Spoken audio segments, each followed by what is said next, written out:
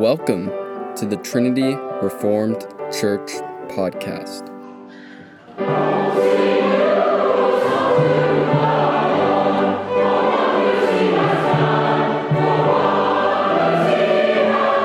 Sermon by McLain on April 2nd.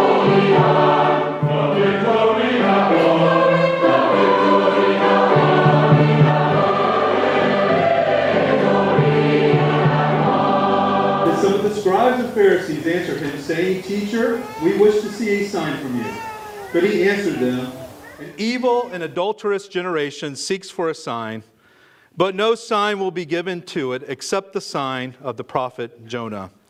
For just as Jonah was 3 days and 3 nights in the belly of the great fish, so will the Son of Man be 3 days and 3 nights in the heart of the earth.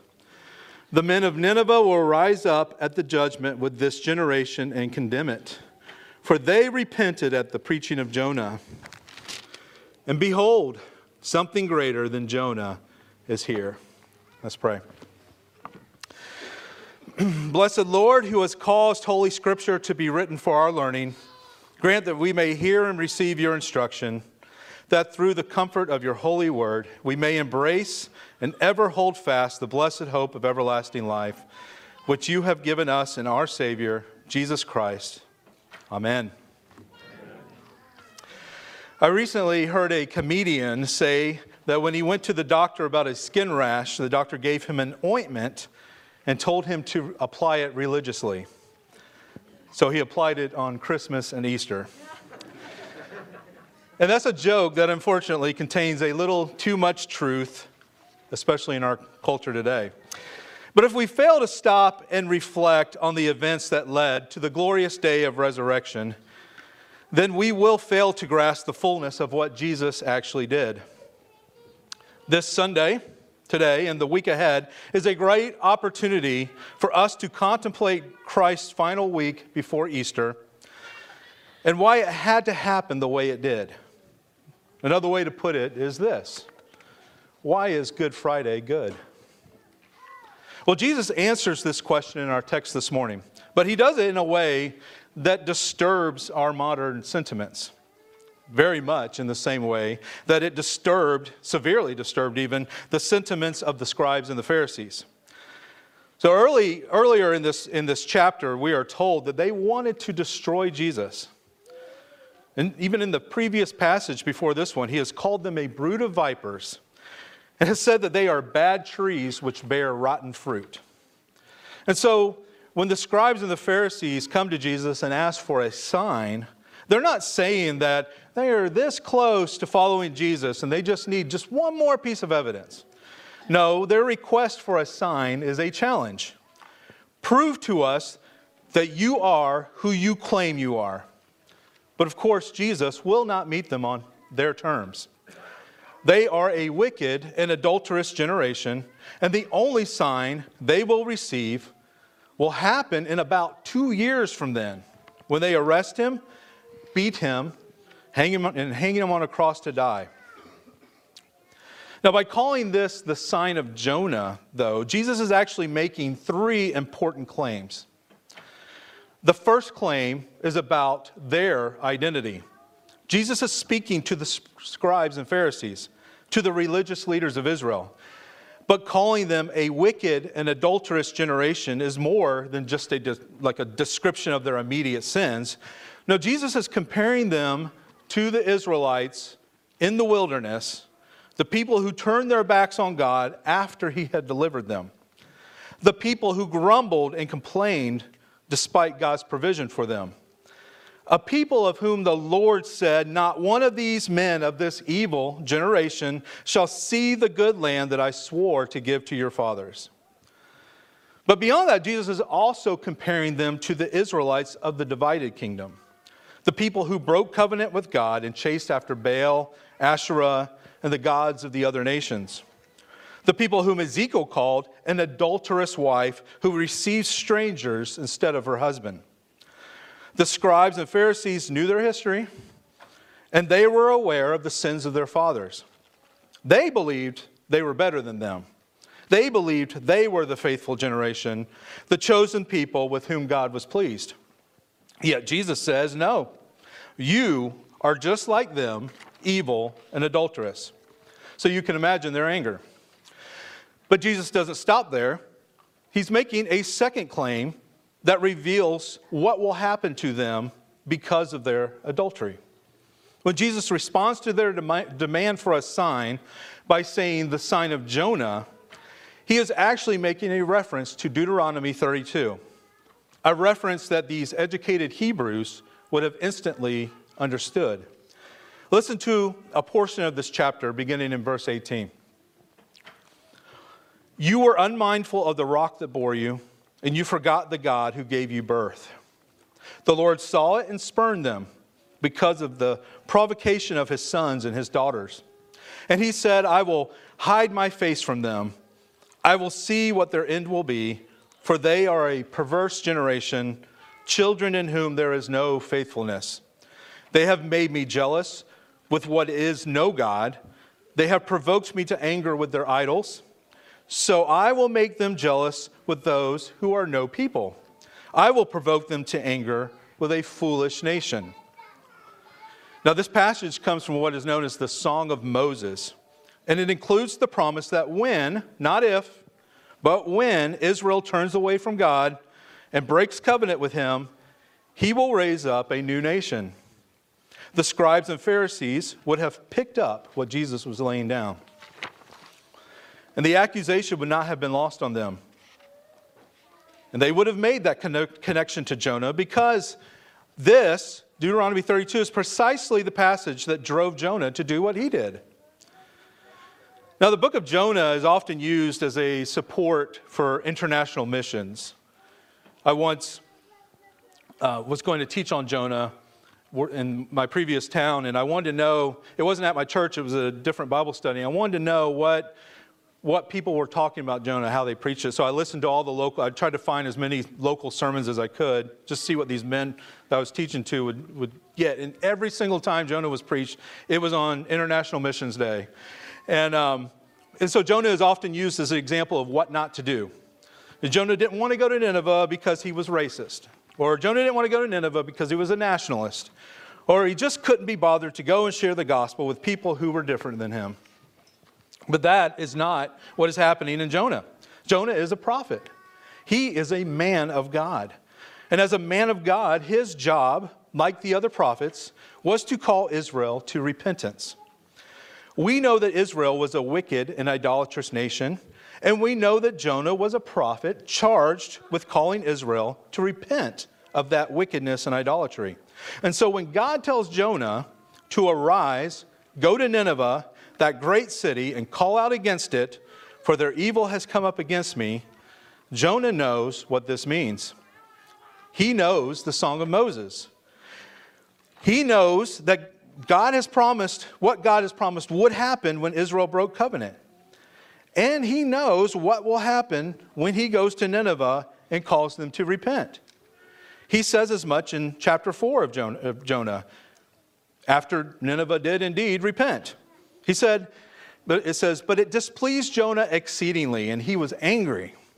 And he prayed to the Lord and said, "O Lord, is not this what I said would happen when I was yet in my country? That is why I made haste to flee to Tarshish, for I knew that you are a gracious God and merciful, slow to anger, and abounding in steadfast love, and relenting from disaster. Therefore now, O Lord, please take my life from me, for it is better for me to die than to live." Why would Jonah desire death after the conversion of Nineveh? Because their conversion meant that God was rejecting Israel and replacing them with a Gentile nation. Nineveh's repentance meant Israel's judgment. This is why when God told him to go to Nineveh, he went in the opposite direction. The prophet of God was not angry over the salvation of the Gentiles. He was angry over the end of his people. And the scribes and the Pharisees are also angry at Jesus because he is saying the same thing is about to happen to them. But there is one more claim that Jesus is making that was probably lost on them. And it's wrapped up in the sign of Jonah itself. Jesus says, just as Jonah was 3 days and 3 nights in the belly of the great fish, so will the Son of Man be 3 days and 3 nights in the heart of the earth. Now, typically people read this and assume that he's just talking about his burial, that Jesus was in the tomb for this period of time, which often leads to a lot of calendar manipulations to make the math work. People often say that Jesus was actually crucified and buried on Thursday, and then there's various ways that you use the Jewish calendar to support this. The problem, though, is that the Bible is pretty clear on the timeline of the events. Jesus leaves the town of Bethany and enters Jerusalem on Thursday. The Lord's Supper, Jesus' betrayal, and the arrest happen on Thursday evening. His various trials and crucifixion happen on Friday morning. His death occurs at 3 p.m. on Friday afternoon. And by Friday evening, he is laid in the tomb where he remains until his resurrection on Sunday morning. If the heart of the earth is simply his burial, then the math doesn't work. That's only 2 nights. But Jesus said the sign of Jonah was 3 days and 3 nights. The key then is not found in manipulating in what we think the calendar is saying about his burial, but in order to get a clearer understanding of what Jesus meant by the heart of the earth, we have to take a closer look at what happened to Jonah. Jonah, of course, responded to God's command to go to Nineveh by going in the opposite direction to Joppa and then hopping on a boat bound for Tarshish, away from the presence of the Lord, as we're told multiple times in that book. Well, on the boat, we get a foretaste of the gospel story. God has hurled a great wind upon the sea.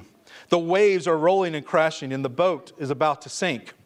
The pagan sailors pray to their gods, but those gods are powerless. So they look to the strange passenger on their ship. His God is the one true God, and it's because of him that God is doing this. Throw me into the sea, says Jonah, and the sea will quiet down for you. They do it, and the storm subsides. The Gentile sailors begin to worship the true God. They are saved. But Jonah is dead. This is how he describes it in his prayer. The waters closed in over me to take my life. The deep surrounded me. Weeds were wrapped around my head at the root of the mountains. I went down to the land whose bars closed upon me forever. Yet you brought up my life from the pit, O Lord my God. The waters of the deep are Jonah's graveyard. Throughout Scripture, the sea symbolically represents the Gentile nations, while the land represents Israel. Even in the beginning, on the 3rd day of creation, God gathered the seas together and called the dry land to appear out of it, which points ahead to what God would do when he called the land of Israel out of the deep, out of the nations, and made a covenant with them. This is also true of the animals. The sea creatures represent the Gentiles, while the land animals represent Israel. In the Old Testament, sheep, goats, ram, oxen, bulls, they represent Israel at the altar, but never fish. Men are often shepherds in the Old Testament. King David was a shepherd, in fact. But in the New Testament, Jesus calls fishermen to be his disciples and makes them fishers of men in order to disciple the nations. Now, the reason I'm emphasizing this fish and sea symbolism is because it helps us to better understand Jonah. Isn't it odd how the sea plays into the story of Jonah, who's going to Nineveh to convert the Gentile nation? Now, take a look at a map. There's not a body of water to be seen around Nineveh. Nineveh is about 200 miles from the sea. Yet half the book of Jonah takes place in the sea. Jonah, as a representative of Israel, wicked Israel, remember, who, like Jonah, has fled from the presence of the Lord, has been cast into the deep and is sinking into the pit. But he cries out to God and is answered. He is rescued by a great fish that swallows him whole. Now, I don't know about you, but if I'm ever adrift in the ocean and I need to be rescued, I would prefer it to be a boat or a helicopter, not a giant fish that swallows me. In fact, if you were swallowed by a fish, I would imagine you would think things just got a whole lot worse. But that's not how Jonah saw it. From the belly of the sea monster, Jonah composes a psalm and thanks the Lord for bringing his life up from the pit. So why did God not send another boat to rescue Jonah? Or perhaps an angel? Because the great fish represents the great Gentile nation of Nineveh. God was not finished with Israel. She deserved to be finished because of her wickedness and adultery, but God was not putting her away forever. Because of her sin, she would go into exile. The Assyrian Empire, of which Nineveh was part, would come and take her away. But she would eventually return. And what would be perceived as her death would actually be her salvation. Because the great city of Nineveh, known for her cruelty, violence, and utter slaughter of the cities she conquered, would hear the word of the Lord one time from the mouth of Jonah, and the whole city would repent of her sins in dust and ashes and worship the one true God, just like the sailors on that boat had done. Israel was called out from among the nations to be God's chosen people so that they could bless the nations. Symbolically, Jerusalem was the center of the world, a city on a hill. They were to faithfully worship the true God who made all things and then draw the nations to him. Instead, as Ezekiel says, "Thus says the Lord God, this is Jerusalem. I have set her in the center of the nations with countries all around her. And she has rebelled against my rules by doing wickedness more than the nations, and against my statutes more than the countries all around her." Instead of blessing the nations, Israel was acting worse than the nations. So God could have sent Assyria to conquer Israel without sending Jonah to them first. Israel deserved it, but God is merciful. So about 30 years before Assyria is to conquer Israel, God sends his prophet to them and they repent. That is such an amazing part of the story. Maybe even more amazing than spending 3 days and nights in the belly of a fish. Jonah walks into the heart of the great city, full of violence and evil, and says, "Yet 40 days and Nineveh shall be overthrown." That's it. We're not told that he said anything else. But we are told that the whole city repented, everyone from the greatest to the least. This should lead to Israel's repentance, right? They should have seen God's mercy extended to them and mimicked the Ninevites who fasted and covered themselves in sackcloth and ashes. But instead, the story ends with a bitter Jonah sitting outside the city. Jonah, that representative of Israel, is doing exactly what the nation of Israel did when they were carried away into exile. They were angry, they were bitter, and they were jealous. Now fast forward to Matthew 12. And we see the same response. The Gentiles will be confronted by the glory of God, and they will repent, but God's chosen people will not. Yet God will still be merciful to them. This is Jesus' final claim. He has first called them wicked and idolatrous, and then he has told them that God will destroy them and go to the Gentiles. And they understood those two things loud and clear. But he is also telling them that they can still be saved. God's mercy extends even to his greatest enemies. The sign of Jonah is that Jesus will go into the heart of the earth, into Jerusalem, where he will be betrayed, beaten, mocked, falsely accused, and hung on a cross. He will die, he will be buried, and then he will rise again. For Jonah, the belly of the great fish was a sign that Israel would be preserved. Yes, they would be exiled. Yes, they would lose their homes and their land for a time, but they would one day return and continue as a nation. For Jesus, though, entering into the heart of Jerusalem was not to preserve Israel, but to kill it and create something new. The old covenant was coming to an end, and Israel would have to die with it. The question was, how would they respond to this greater Jonah?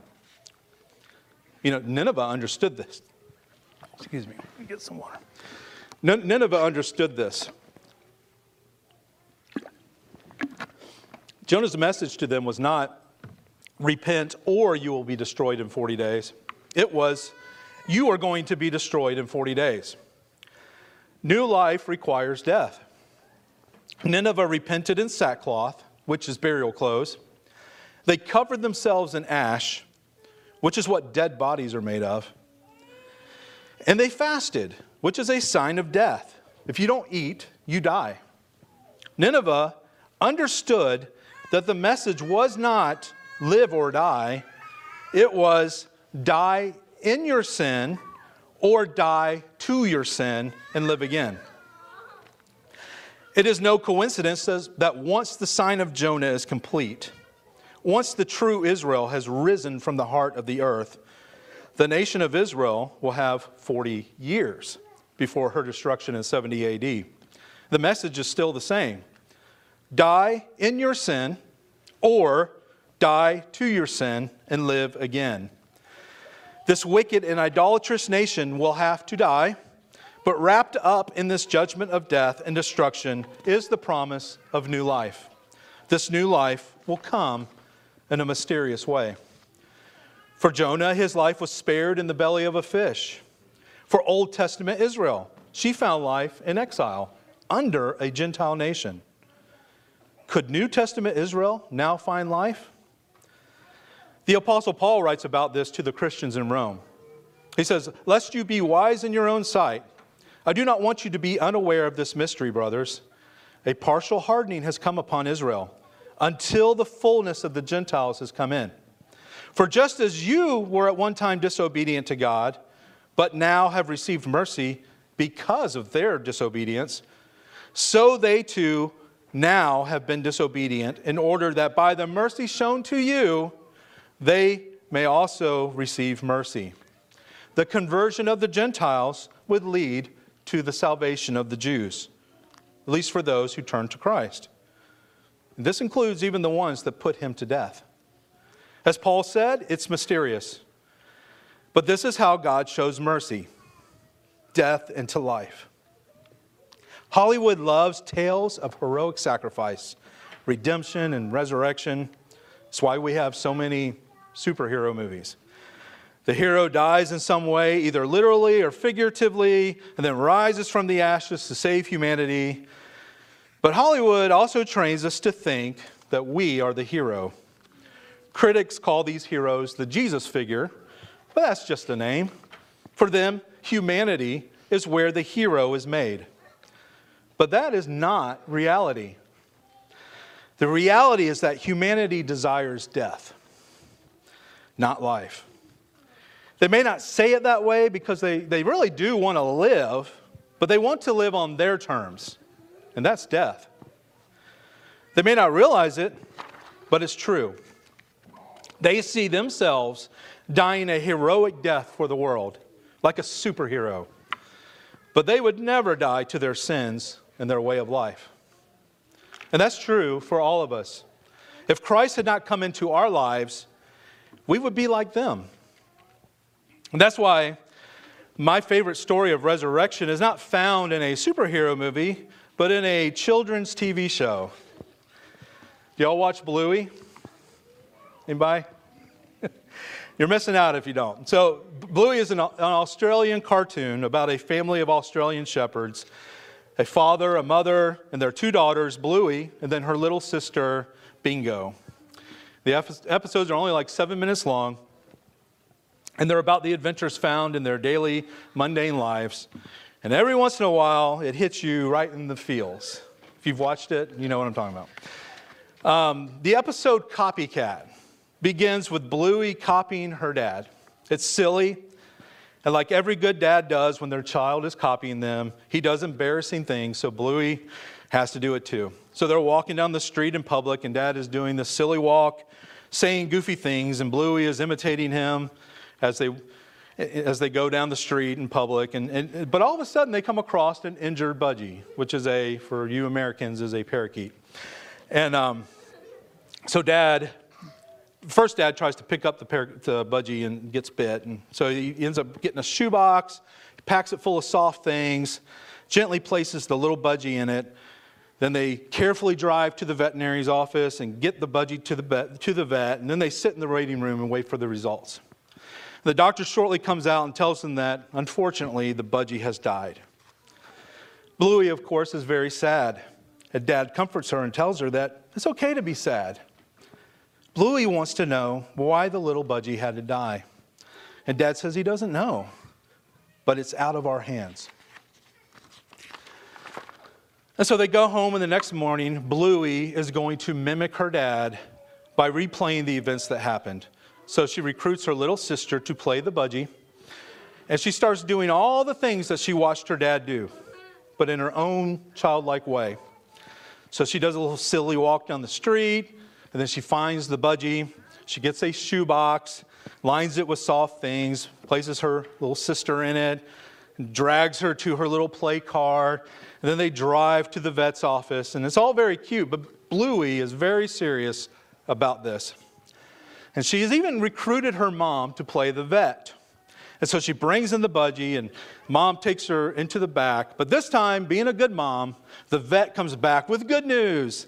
The budgie's alive. No, Bluey says. That is not the way that happened. The budgie has to die. See, I told you, it gets to you. My wife's probably laughing because I told her I was going to do this. And she's like, you can't even watch it without crying. You're going to get up here. But the budgie has to die. That's the story in Bluey's mind. So Mom, a little hesitantly, but understanding what's happening, takes the budgie back again, then returns and says, Bluey, I'm sorry, but the budgie has died. And just when Bluey is about to respond, her sister Bingo, the budgie, comes bursting out of the back. And she's chirping like a bird. And she's running around the room at full speed. And then she's out into the front yard. She is alive. She's alive. And Bluey is like, no. She tries to protest, but quickly realizes it will be useless. So she goes outside and sits on the front step. And Mom comes out and sits next to her.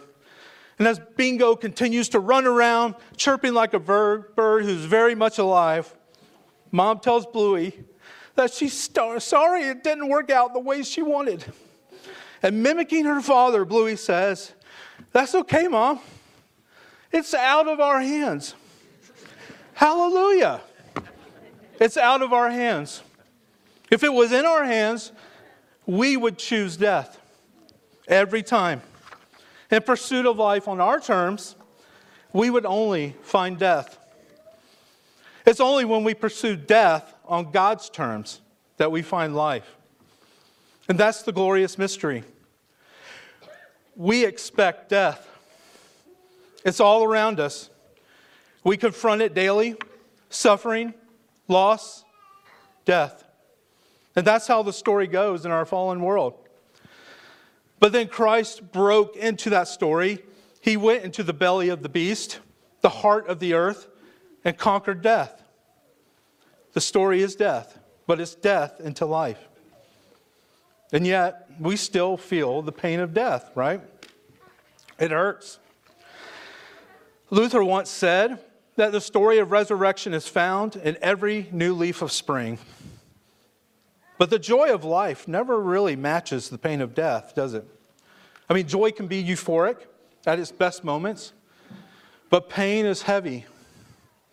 There is a weight to death that is never really matched by the joy we experience here. And it sticks around for a long time. Sometimes it never goes away. And yet one day it will. And the weight of glory that we shall experience will be incomparable. That is what Paul says to the church in Corinth. Do not lose heart. Though our outer self is wasting away, our inner self is being renewed day by day. And for this light, momentary affliction, it's preparing us for the eternal weight of glory beyond all comparison, as we look not to the things that are seen, but to the things that are unseen. For the things that are seen are momentary, but the things that are unseen are eternal. This is why we gather here every week, to enter into the realms of things unseen through faith, to glimpse the eternal, to die to self and rise again to new life and obedience to Christ. Something greater than Jonah has come, and he endured the cross and despised the shame so that we might live. As Christians, we are called to rejoice in our sufferings, knowing that suffering produces endurance, endurance produces character, character produces hope, and hope does not put us to shame, because God's love has been poured into our hearts through the Holy Spirit who has been given to us. So for us, Good Friday is indeed good. Because without Friday, there is no Sunday. Without death, there is no resurrection. Let's pray. Now to him who is able to keep you from stumbling and to present you blameless before the presence of his glory with great joy, to the only God, our Savior, through Jesus Christ our Lord, be glory, majesty, dominion, and authority before all time, now and forever. Amen. Thanks for listening. If you want to find out more, check out our website at trinityreformedkirk.com. That's trinityreformedkirk.com.